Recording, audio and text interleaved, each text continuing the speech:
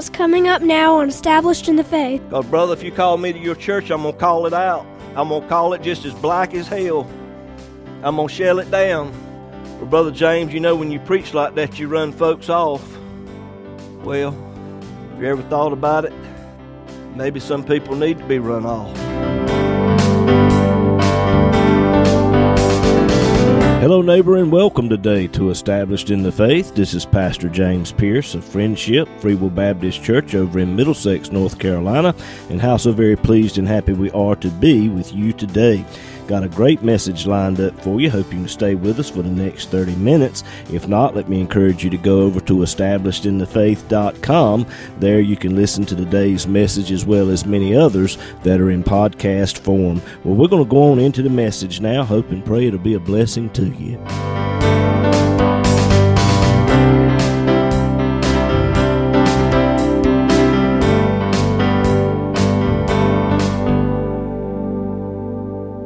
If you have your Bibles, would you turn with me, please, to 2 Chronicles chapter 30.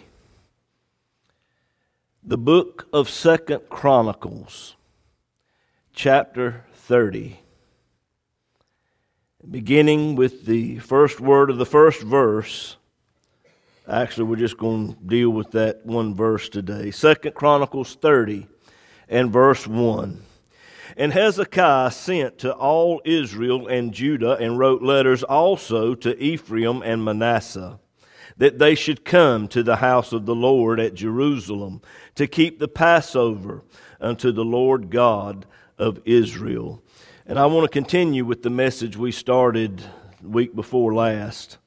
Come to the house of the Lord. In the book of 1 Kings, chapter 12, we read that Solomon died, and in his stead reigned his son Rehoboam. Rehoboam was the grandson of David. And when he came to the throne of Israel, the Bible says that he forsook the counsel of the old men who stood with his father. These were men of great wisdom and knowledge. He forsook their counsel and instead took the counsel of the young men whom he had grew up with. The old men advised him to speak kindly to the people. If you will promise to be a servant to the people, then they will follow you, they will serve you. And they were right. But instead, he took the counsel and the advisement of the young men who said, speak roughly to the people and place heavy burdens upon them. And that's what he did. And the end result was rebellion and a divided kingdom. Judah and Benjamin were the only two tribes that stayed with Rehoboam because Rehoboam was of the house of David. All the rest of Israel went their own way, and they chose Jeroboam to be their king. And Jeroboam, knowing that the time of the Passover would be coming around pretty soon, he knew that his people would cross the border and go down into the southern kingdom, into Jerusalem, where the temple of God was. He knew they would cross that border and they would celebrate the Passover as they should. But he also knew that this would create an opportunity for Rehoboam to try to take the kingdom back. So here's what he did. The Bible says in 1 Kings chapter 12, Julie, if you'll put it up on the screen, verse 28. the Bible says that he made 2 gold calves. And he told the people, it's too much for you to go up to Jerusalem. He made those 2 gold calves and said, these be thy gods which brought thee up out of the land of Egypt. The Bible says he built a temple. If you'll look there in verse 31, 1 Kings 12:31. He made a house of high places. In verse 32, the Bible says that Jeroboam ordained a feast in the 8th month, on the 15th day of the month, like unto the feast that is in Judah. Very similar to the Passover. And he offered upon the altar, sacrificing to the calves that he had made. This is what Jeroboam did to stop the people from crossing the border from the northern kingdom into the southern kingdom. He did it to keep the people from turning away from him. And the average person, when you look at what Jeroboam did, and you compare it to what true Judaism was, what God said in His Word, when you compare the two, the average person doesn't see a difference. It has all the outward religious trappings of Judaism, of Christianity. But the whole thing was not of God. The whole thing was conjured up out of his own mind to keep the people from going away from him. Now I want you to think about that for just a minute. For 260 years, the people went according to this false way that looked like God. It sounded like God. The same terminology was being used, but there was just a little something off, and the average person couldn't put their finger on it. And for 260 years, the people had a form of godliness, but they died lost.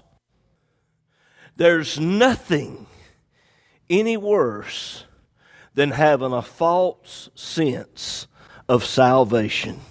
You think you're saved. You think you're in a church that's going the right way. The right terminology is being used. But there's something off. And you buy into it. And you ultimately lose your way. And neighbor, it's no different today than it was back then. I heard the statistics yesterday. What, 45%? 45% of the American public is no longer going to church. You think of that. 45% of the American public no longer goes to church. And you say, Brother James, that's awful. That's terrible. Well, I'm going to shock some of you now. The most dangerous place that you can go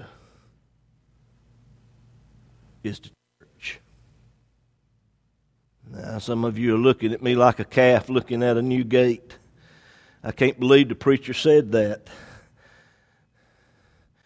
Some people would be better off staying at home than going to the church they're going to, because what's being preached and taught does not line up with this Bible that I hold in my hands. The people end up having a form of godliness, denying the power thereof. They think they're saved when they're really not saved. Jesus said it's better for a man to have never known the way than to know the way and depart from it. And you've got people today, you got people going to church today, and they think because I've gone to church, because I shake the preacher's hand, because my name is on the roll, because I put a certain amount of money in the offering plate, I'm saved. Just because I got baptized, I'm saved. Because I sing in the choir, I'm saved. No, you're not. Unless you accept Jesus Christ as your Lord and Savior who died on Calvary's cross, and you repent of your sin, you are not saved. And I'm going to say something else that's going to upset some people. That's fine. Churches are sending more people to hell than drugs, alcohol, or anything else that the devil out here in the world has to offer, because they're not going according to the Word of Almighty God. The church can be a dangerous place if you don't know what to look for. They followed this false way for 260 years. They didn't know the difference. And the Bible says that God rejected them. 2 Kings 17, verse 20. God rejected all of Israel. Why did God reject them? God sent prophet after prophet to warn these people that what they were doing, the direction they were going in, was wrong, but it was to no avail. They would not listen. They hardened their necks to God. They hardened their hearts. They would not listen. And God rejected them. Why? Well, there was many reasons why. But I'm going to tell you where they got off at, and this was the problem. They offered up another sacrifice that was not according to the Word of God. They were offering up a sacrifice that did not listen. He that has an ear, let him hear. They were offering up a sacrifice that did not address sin. And they had a form of godliness, but they were denying the power thereof. A form of godliness. A sacrifice that did not address sin. The sacrifice that they were offering up was more to appease men than it was God. The whole idea of their sacrifice that they offered up was to draw a crowd, to keep the people from going away from Him. This is what Jeroboam did out of his own heart, out of his own mind. And you got churches today that are doing things to try to draw a crowd. Good Grace and Mercy will do anything today to draw a crowd. The church is doing the exact same thing that Jeroboam did. Most of the messages that are preached today in the church is more of a man-centered gospel than it is a God-centered gospel. The gospel that is being preached, it ignores sin. Because when you address sinful issues and subjects, it might offend somebody. And we don't want to offend anybody, and we don't want to talk about anything that's controversial because we want to draw a crowd. And we can't have preachers like Brother James to come and preach revival at our church because he'll say these things and people will get upset. It's just best to leave Brother James over there at Friendship and on the radio. You're right. You're right. Because, brother, if you call me to your church, I'm going to call it out. I'm going to call it just as black as hell. I'm going to shell it down. Well, Brother James, you know when you preach like that, you run folks off. Well, have you ever thought about it? Maybe some people need to be run off. Oh, good grace and mercy. I know I done stepped in it.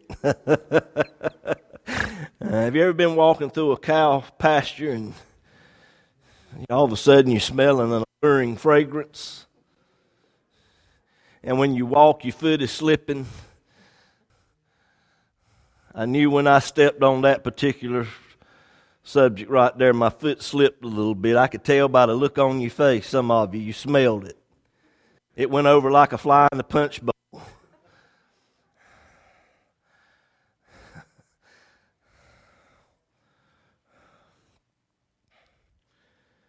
Some people need to be run off. Don't get me wrong. I mean, we'll welcome anyone that comes here. We're going to make you feel welcome. But when it comes time to preach this book, you might feel a little bit uncomfortable. If I don't make you feel uncomfortable from time to time, I'm not doing my job. Okay?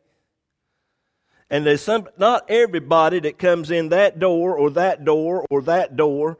Not everyone that comes in the doors of this church is wanting to assimilate and become a Christian.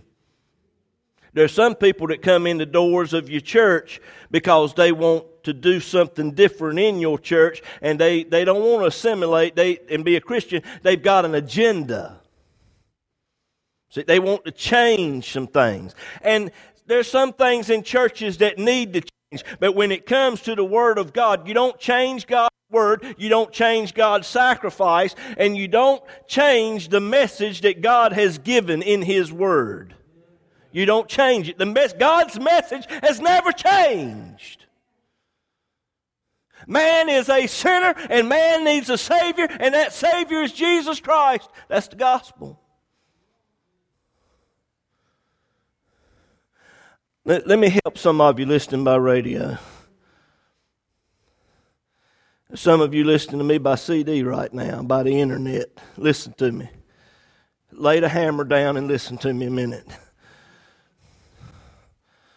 If the church you're going to is not preaching against sin and giving you Jesus Christ and Him crucified as the answer to that sin, I don't know what they're giving you, but what they're giving you is not of any value, none whatsoever.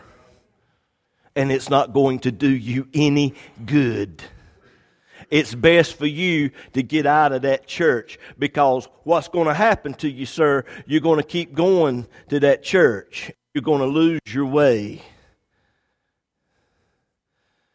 Because sin has to be addressed. When sin is ignored, God rejects it. And He rejected all of Israel. If the church ain't preaching the cross, if they're ignoring sin, I don't know what kind of gospel they're preaching. Well, yes, I do too. They're preaching another gospel. Paul talked about another gospel. 2 Corinthians 11:4. Julie, put it up on the screen. 2 Corinthians 11, verse 4. If he that cometh preacheth another Jesus, notice the terminology, another Jesus, whom we have not preached. Or if you receive another spirit, which you have not received.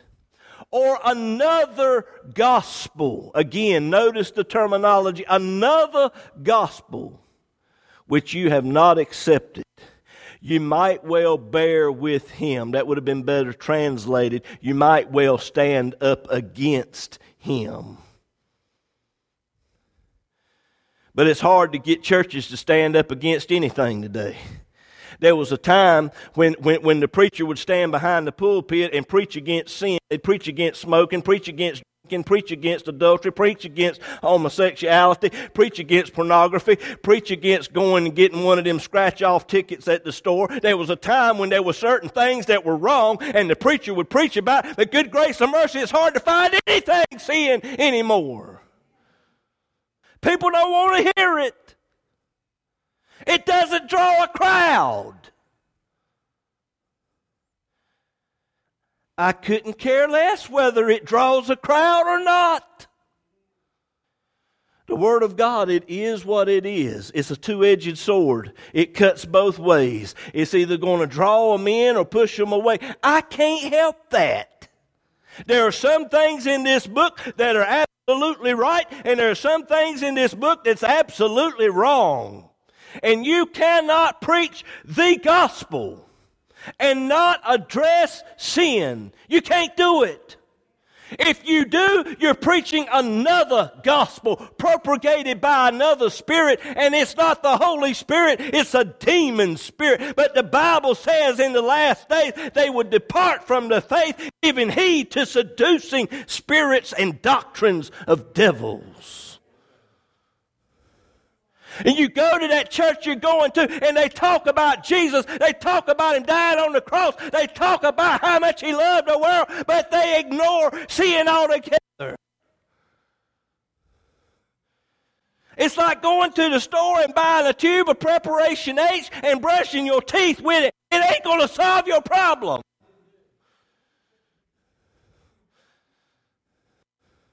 And the cross of Christ, if it is not applied to the sin in your life, it's not going to do you any good. We're using Christ and the cross to get rich. We're using Christ and the cross to try to bring people in by some other way, but you can't do it. There's two sides to it. You cannot ignore sin. And Jeroboam, he literally drove the people away from God. 2 Kings 17, verse 21. Julie, put it up on the screen. 2 Kings 17, 21. He literally drove the people away from God. How many churches today are driving people away rather than drawing them into the right way? Are you hearing me? He made them to sin a great sin. Without the proper leadership, ladies and gentlemen, all is lost. Let me say that again. Without the proper leadership, all is lost. And if what I've just said is true, where does that leave America at today? Good gracious, we ain't got no leadership in our country now. The leadership, so-called, that we have in our country now is driving us further and further away from God. It's not drawing us to God. Are you listening? Verse 22, 2 Kings 17. For the children of Israel walked in all the sins of Jeroboam which he did, and they departed not from them, until the Lord removed Israel out of his sight, as he had said by all his servants, the prophets. God gave them fair warning, but it was to no avail. The Bible says that Israel was carried away out of their own land to Assyria unto this day. They were carried away by their enemies. America's biggest enemy today is socialism and communism. And we're watching now as our country is literally being taken away from us, going after this foolishness. It's happening. Why is it happening? Because we've departed from the cross of Christ. We have refused as a church to preach against sin. Someone said a long time ago, the way the preacher goes, so goes the church. The way the church goes, so goes the nation. And the way the nation of America goes, so goes the rest of the world. God help this world. There's only one answer for it, and that's the coming of Jesus Christ. I'm not finished with this message. I'm going to pick it up again next week. So come back to the house of the Lord. And the church that you're going to, those of you listening by radio, I don't mean to be unkind. I don't mean to be ugly. But if you're going to a church that does not address sin and lift up Jesus Christ and Him crucified as the answer to that sin problem for salvation and sanctification, how we live for God on a daily basis, you're going to a church that's preaching something that is of no benefit to you. And you very well could lose your way. You need to think about that.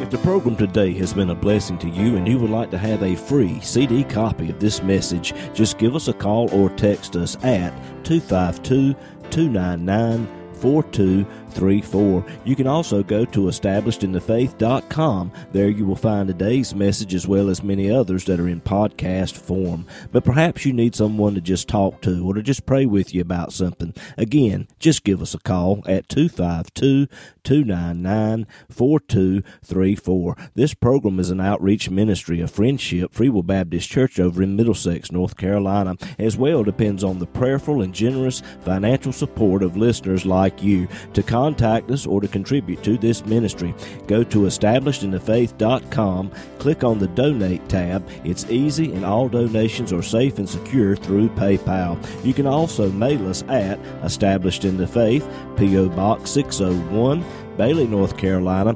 27807. We look forward to hearing from you.